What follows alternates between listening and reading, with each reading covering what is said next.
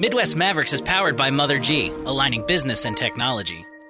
My dad always said, our character isn't defined by what we do when things are going well, but rather how you pick yourself up after failure. When the clothing chain Mark Schale went through bankruptcy in 2009, the company's co-president was out on the street. It happened during the Great Recession and forced him to reinvent himself. How did he do it? Well, on this episode of Midwest Mavericks, we'll meet the man with the infectious laugh named Mike Baskin, whose 20-plus years in retail taught him everything he needed to know about what makes a leader great and not. Mike, welcome today. Thank you. I want to talk about the journey with Mark Schale. I want to talk about what that was like. As we know, it had to file for bankruptcy in 2009. I want to talk a little bit about that, your journey since then, what that felt like. But I want to talk a little bit about little Mike Baskin growing up in Joliet, of all places. It doesn't seem like Mark Schale should be spawned out of Joliet, but what was it like growing up in Joliet? You know, I've thought about that more as an adult, and I now know how lucky I was. Yeah? Why is that? Because Joliet was a small town to us. It was 70,000 people, but it was not a suburb. The economy was revolved around U.S. Steel, a munitions factory, Caterpillar, and the prison. Yeah. So were you involved in the prison? No. Well, customers sometimes. Before or after prison? So in retrospect, it was really cool. I mean, it was a Catholic community. And we were a very tiny Jewish population in the Catholic community. And I never, in retrospect, ever felt ostracized or different or not welcome. Never. Not ever. Well, and that's kind of how it's supposed to be, isn't it? That's exactly my point. For example, in grade school, we would have the school assemblies, and they'd be Christmas assemblies. And I was asked to be one of the three wise men. Well, you're a Jew. I mean, why not? Well, I was proud. And they put a fake beard on me. Yeah, right. So, but it was that kind of life. It was neat. My grandfather began a business there, so our business, which was at the time called Al Baskin, was the main clothing store of Joliet. So that was something. He started the business in 1929. Auspiciously 1 month before the crash. Wow. What a great time. Woo! What about that? Yeah. And it was a 600, if I remember correctly, a 600 square foot men's store. Wow. That's pretty small by today's standards. It is. In the 1920s, clothes did make the man and proclaimed your acceptance in who you were. My grandfather, from the very beginning, his idea was, I want people who shop at my store to be acceptable and accepted at any country club. That was his concept, because country clubs were the idea then, too. Yeah, and I want to come back to that, because I was looking at some of your ads through the years, and there's a lot of country club images. Yeah. Yes. Yeah. Yes, it was a different world. Different world. So, it's funny that you say it's different because, don't you think clothes shape people today? Yes, but their perceived value is very different today from what it was from the 20s, really, the 80s. Yeah, sure. Very different. I was looking at some old pictures of golf tournaments, and the thing that I found most interesting, all of the men are wearing suits and ties and hats. Yes. And the women are in dresses. And this is while they're out on the golf course watching golf in the middle of the day in summertime, and they're wearing suits and ties. Yes. It's certainly a different world. So you grew up in this family of clothiers. Then your father followed in your grandfather's footsteps. You made it through the Depression. Was your father working for your grandfather? Yes, but what happened was my grandfather got sick, and it required someone to get involved, and then he found he loved it. And what was his name? His name was Schale. So he was the Schale. He was the Schale. And Mark was his brother. Yes. Yeah. Yes. So they're running the Al Baskin Clothing Company. And when did it become Mark Schale? It became Mark Schale in 1972. And that was because Dad was, I could say, desperate to find a way to move out of Joliet into a bigger pond. Okay. And what happened was a man named Taubman, who developed Woodfield, which was at the time the largest mall in the world. Right. At the time. Right. I remember that. He was interested in my father's business, and my father was interested in joining or being part of the mall, and he wanted to go in as Al Baskin, which was the name of the company. Right. And Taubman said, you can't, because Hart, Schaffner, and Marx owned a chain called Baskin. So he would not allow him to expand under the name Al Baskin, and he came up with the idea of Mark Schale. This philosophy that your grandfather started, what was the belief of Mark Schale? What was it founded on? The first one was country club, but it became other things, Right. Of course. Another one was the idea of customer service, but the real idea behind that was he wanted, in a small town, to be able to run into any customer and feel comfortable and proud that they were customers, shake hands, and be glad. So they would be treated accordingly. A third was, it was common at the time to treat merchandise as pheasant under glass, we called it, as not to be touched and separate from the customer. And they were under glass. Ties were under glass. Shirts often were under glass, dress shirts. What he did was he opened the store up for everyone to touch and try on clothing. So you couldn't do that. It was an innovation. So this idea of making clothes more accessible, was it around taking fashion, high fashion from the rich and bringing it to more of the everyday man? He used to say, taste has no pocketbook. And therefore, our obligation and job is to offer a range of products or clothes that could meet the needs of a middle-class person in their pocketbook, as well as someone who wanted to spend more money. So it was always broad. And then the other idea, which we brought through with Mark Schale, my brother developed this concept, was comfortably modern. Yeah. It was meant to be comfortable always, Yeah. but modern, not stodgy. Right. And then a third concept was, while clothes are the first thing you see, they're never meant to replace who you are. They're meant to reflect and project who you are. They were never to be loud. Right. You know, were you trying to curate an experience for that buyer in the store? Absolutely, yes. And my experience with your company is that your intentionality comes through. You do that really well. No, thank you. Really well. And because I can imagine the customer in your company who is approaching Mother G is already nervous. My experience with your people is they're very clear on the first obligation is to listen to the customer and understand what is being said, not just in the problem to solve, but the emotional state of mind. Yeah, the emotions good are way at more it. important. Yeah. I Yeah, think thank so, you. because once you get through that, you can solve the problem. Right. The problem's the easy part, frankly. I thought so. I wasn't sure. Yeah. I mean, not that it's easy always, but, No, I know what you mean. it's easier than the emotion, and I think you have to embrace that emotion. I think, when people enter a store, similarly, I'm a type A personality. I'm here to get something done. And, Yes. And Yes. I'm looking to find my journey. Did you train people differently to do that? Did you Yes. hire looking for those traits and skills? Well, yes. And so it's interesting what you just said, because our understanding was, and we trained people to know what you just said about you, because you are not one of a kind. I'm sorry. Yeah. Many men, when they come to shop, have a mission, are not confident. It's interesting, they're confident in their work, in their position, in their profession, but not in matters of looks, taste, clothing. I believe that. I believe that. That's why you bring your wife. Exactly. Yep. Because men defer to women in matters of taste. For a reason. Just look at my least brother they one used day. My father one day. My dad used to talk about when the farmer would come into the store. Now, this is in Joliet. You wanted to be especially welcoming and respectful, because such a person feels uncomfortable. Yeah, wow. I hadn't thought of You see what I mean? Yeah, especially a Uncomfortable. farmer in the 50s has a different Exactly. persona than today. Exactly. And the first idea was to make a customer feel, yes, you belong here. You're a welcome guest, and this is your home. Wow. And then everything follows. How do I treat a welcomed guest in my home? How do Yeah. I make them comfortable and feel that you want them here? You're Yeah. glad they're here. So it Yeah. all went through just like you described. Yeah. In my experience, most people do not see retail as a leadership laboratory, but they're wrong.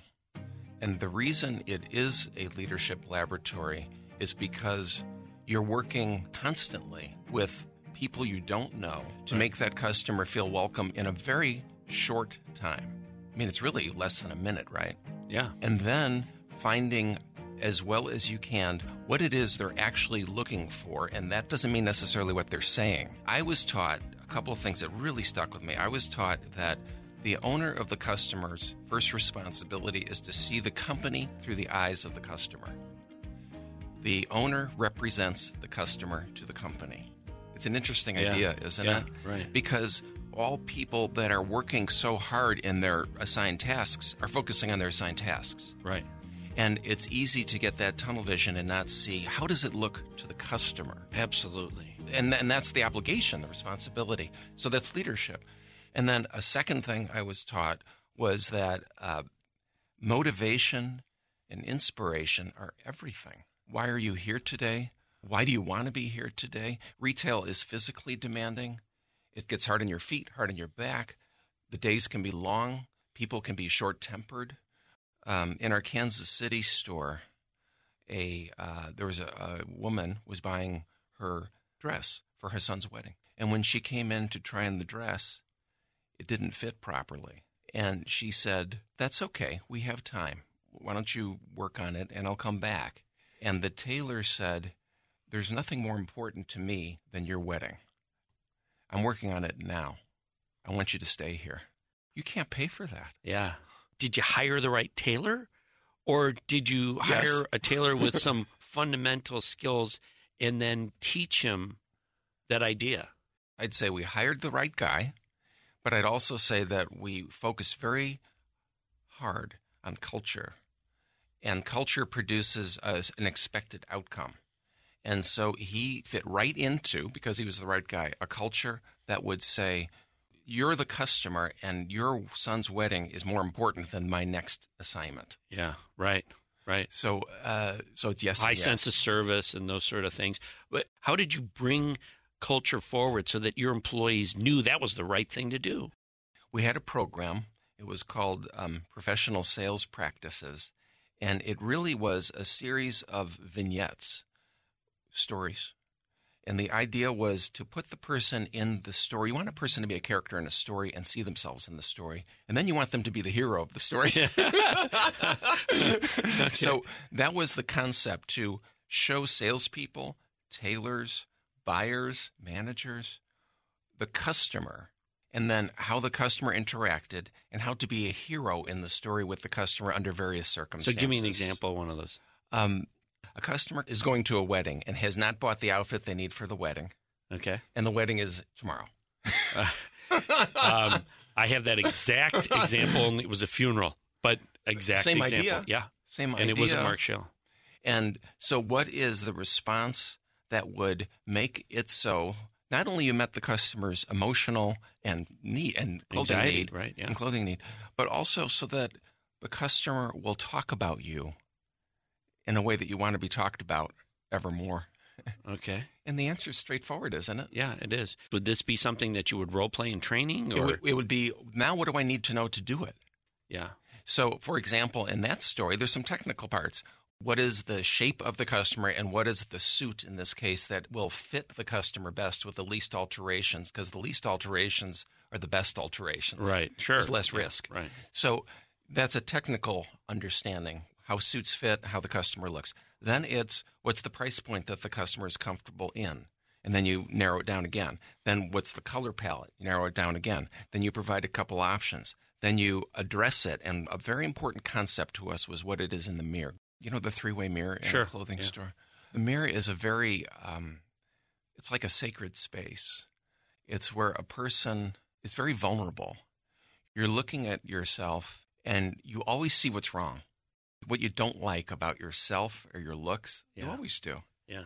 So the salesperson, who was great, understood that, always presented to the customer an outfit that covered or made less visible what was less appealing and accentuated what was more appealing about the person's physical looks, let's say, and psychological desire, and then would point that out.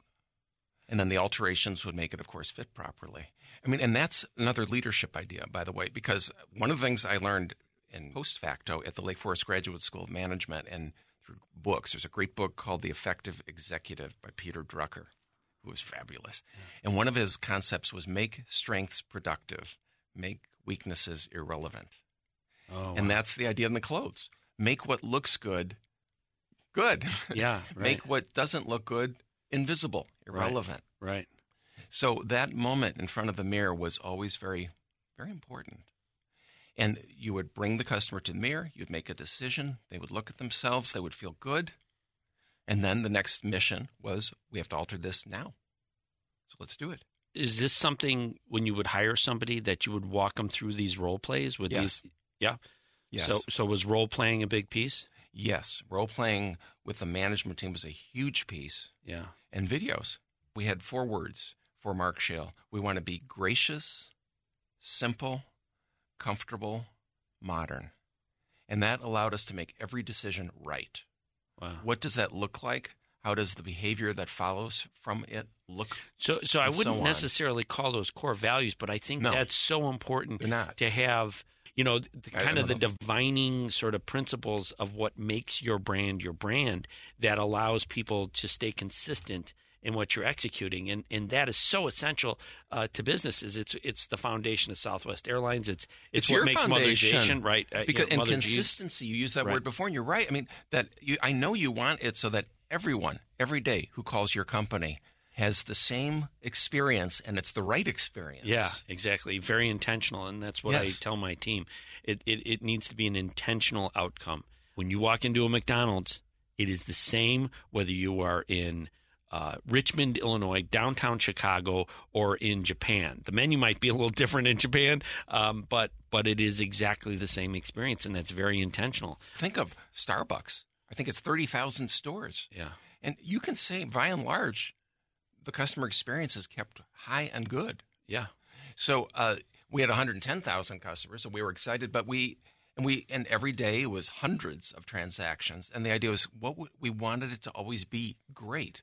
So we would obsess about that, frankly, obsess about it. Yeah. And I was talking to Judy one day, and I was nervous about something. I can't remember, but it had to do with something occurring in one of the stores. And she said, Mike, I just want you to know that there are 8 stores. There are a couple thousand customers a day. So you can be assured that right now somebody is f***ing something up. But you know what? We'll figure it out, and we'll make it right. You don't hit the nail on the head every single time, and sometimes you bash a finger. But, I think those moments are ones that teach us how to correct. And if we're intentional about it, instead of trying to hide it, That's the key. And we embrace it, and then we don't, jump all over somebody for making a mistake, but we try and understand why that mistake was made. Right. And then understand what broke down in either the training, the process, or the person's own engagement with their job and their own understanding of why they're there. Yes. If you can drill into those things, you can gain great insights. The leader's role is to look at the first cause and understand the system in place that produces the probable right outcome and develop systems accordingly. And then the salesperson in our story is service recovery.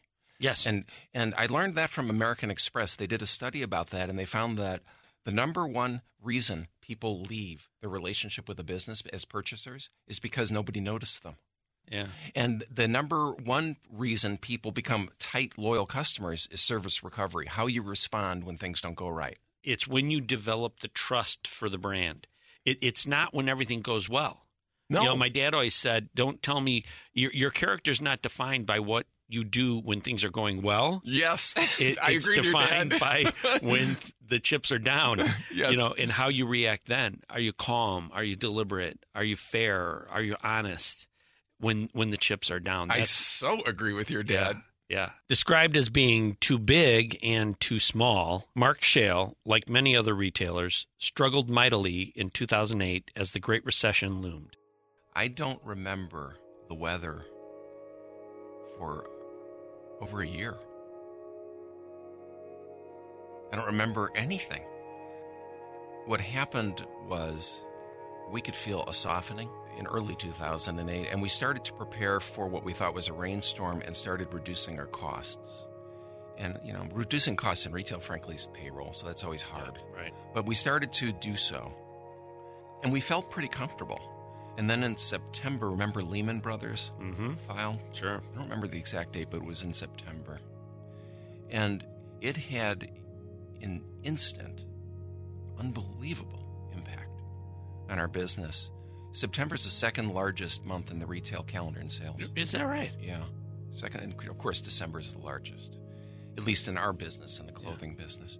And 25% of our sales disappeared right away in September, in the second largest month of the year. That was more than a shockwave. That was, how does one cope? You can start pruning inventory in terms of future orders, but you have what you have. Yeah, much like a tree. I mean, if a tree is unhealthy, it takes many, many years to recover. To recover. We didn't have many years. That was because what we thought we could do was withstand this shock, and then the economy would start to slowly get better. But our economy did not. So our sales declined 25%-ish, I'm doing it from memory, in September, and stayed down 25% through the end of the year, and then went down 30% at the beginning of 2009. Holy cow. And remember, I think the economy was disgorging like 800,000 people a month or something? Yes. I learned a lesson from this, many lessons, but one was when you see things economy down 2-3%, for us, it was down 25-30% because you cut out what you don't have to have. Right. You have to pay for your car. You have to pay for your kids' college education. You have to pay for your food. And frankly, one thing about Mark Schale, especially if you were a customer of Mark Schale, is those clothes lasted. I still have sports jackets and slacks from Mark Schale hanging in my closet. And they were bought before 2009. Don't wear them. They're fashion. Shut up, Mike. But you can cut that to zero. And that's what people did. Yeah. And our customer was better off, there's no question, and aspiring and professional. But our customer wasn't invulnerable. They were frightened, and they had expenses. So our part of their lives was just cut to nothing. And we couldn't survive that for all the reasons you said. A small boutique store can really cut costs. They can get rid of every employee but the owner. To the owner, yeah. Yeah, and the owner can just run the store. That's right. They may work 14, 16 hours a day. But they can do it. And large retailers, large department stores can just squeeze the crap out of their vendors because the vendors have no choice. That's exactly right. And that's what my brother meant by we were big but not big enough. Yeah. And so on. Yeah. So we were stuck, and we then made the decision that the only way to survive was to use Chapter 11, have the bank start recovering its lendings, through the closing of store and the sell-off of inventory, and while doing so, look for a buyer. And because our name had value. Yeah, sure. I mean, we had 110,000 customers. We had a good name, and our people were seen as great. So we were fortunate. My oldest brother found someone who was interested in the retail business and had pockets that were deep. Yeah. So bought the business. Yeah. Bought what was left of the business after the filing. Yeah. And that was the Chicago stores. There was a lot to be proud of, but did that get in your way at all in this process? It absolutely, and I can remember the image of a tsunami, it absolutely felt like that, washing completely over, no matter what we did. And I guess I would replace the word pride with fear. I mean, lack of understanding of what to do. We knew, and we had reason to believe we knew, how to run a good retail business. Yeah, 80 years. But we didn't know selling a business. And we sure did know selling a business in the desperate, right time. Right. Where people were being thrown out of work and companies were losing value right and left. So we didn't know how to do that. Yeah. That's why we were frankly fortunate that my brother did find, through relationships, someone who was interested. Yeah. So I think that's what we didn't know. And our ignorance got in the way, I guess. So 2009, the tsunami hits. When does Mike Baskin exit Mark Schale? July 3rd, 2009 was my last day. Yeah. I remember it. That also brings back memories. There's a woman in the company who's taught me so much, Judy Perone. And as I was leaving that day, said, "Come on in. I want to say goodbye." And she said, "I'm not coming in there." Always remember that. Yeah, funny. So that was the last day. There was shame and embarrassment. There was hope because we had found a buyer. Yeah. We still had the more than 50% of the business intact with the best people. Nobody left. Yeah, wow. I was very proud of that. Yeah. Nobody. Great culture. Great culture. Oh, they all believed in it. Yeah. Rightly so. Retirement wasn't an option for Mike, and for the first time in over 20 years, he went job hunting. A cousin said to me after I left Mark Shale, "Have you ever thought about teaching? I always thought you'd be a good teacher." And I never thought of that. He was spot on, though. You're wonderful at it. Well, thank you. Thank you. I bring it up only because that was a sentence or two sentences that changed how I understood the world. Yeah, you'd bring a lens to something, and I think that's one thing that you've been able to do for our team. You teach my team leadership skills on a monthly basis. We get together, and then you coach them as well on a monthly basis, and everyone loves it. Thank you. I didn't know how they would react, but I knew for my organization to grow, for Mother to grow, we needed a strong foundation of leaders outside of myself and Philippe Schmidt, my COO, and we needed to have great leaders who believed in the organization as much as we did. And your ability to help us learn new skills to deal with those challenges has been nothing short of amazing. And everyone, you have such a gentle style about how you embrace problems and issues and change, and I just have a high degree of respect for that. Thank you first. It is such a privilege to be able to talk to people who are in leadership positions, who feel responsible, and they do, who are well-trained, and they are. And I understand the job as like the retail mirror, to put them in front of this mirror, to have them look at themselves, and to think about who am I, and who do I want to be, and where do I want my job, my assignment, my responsibility to go? What do I want to accomplish? And it's the same principle. What are the strengths that I bring? What are the strengths that the people around me bring? You mentioned this mirror in that clothing store. We notice what we don't like about ourselves in that mirror. But don't what's we? interesting, yes, but we don't always notice, and I think, and certainly in the work world, we don't see our strengths. No. Because this is what we do. I mean, people talk about some of my strengths. I say, well, I don't know what you're talking about. I mean, isn't everyone like that?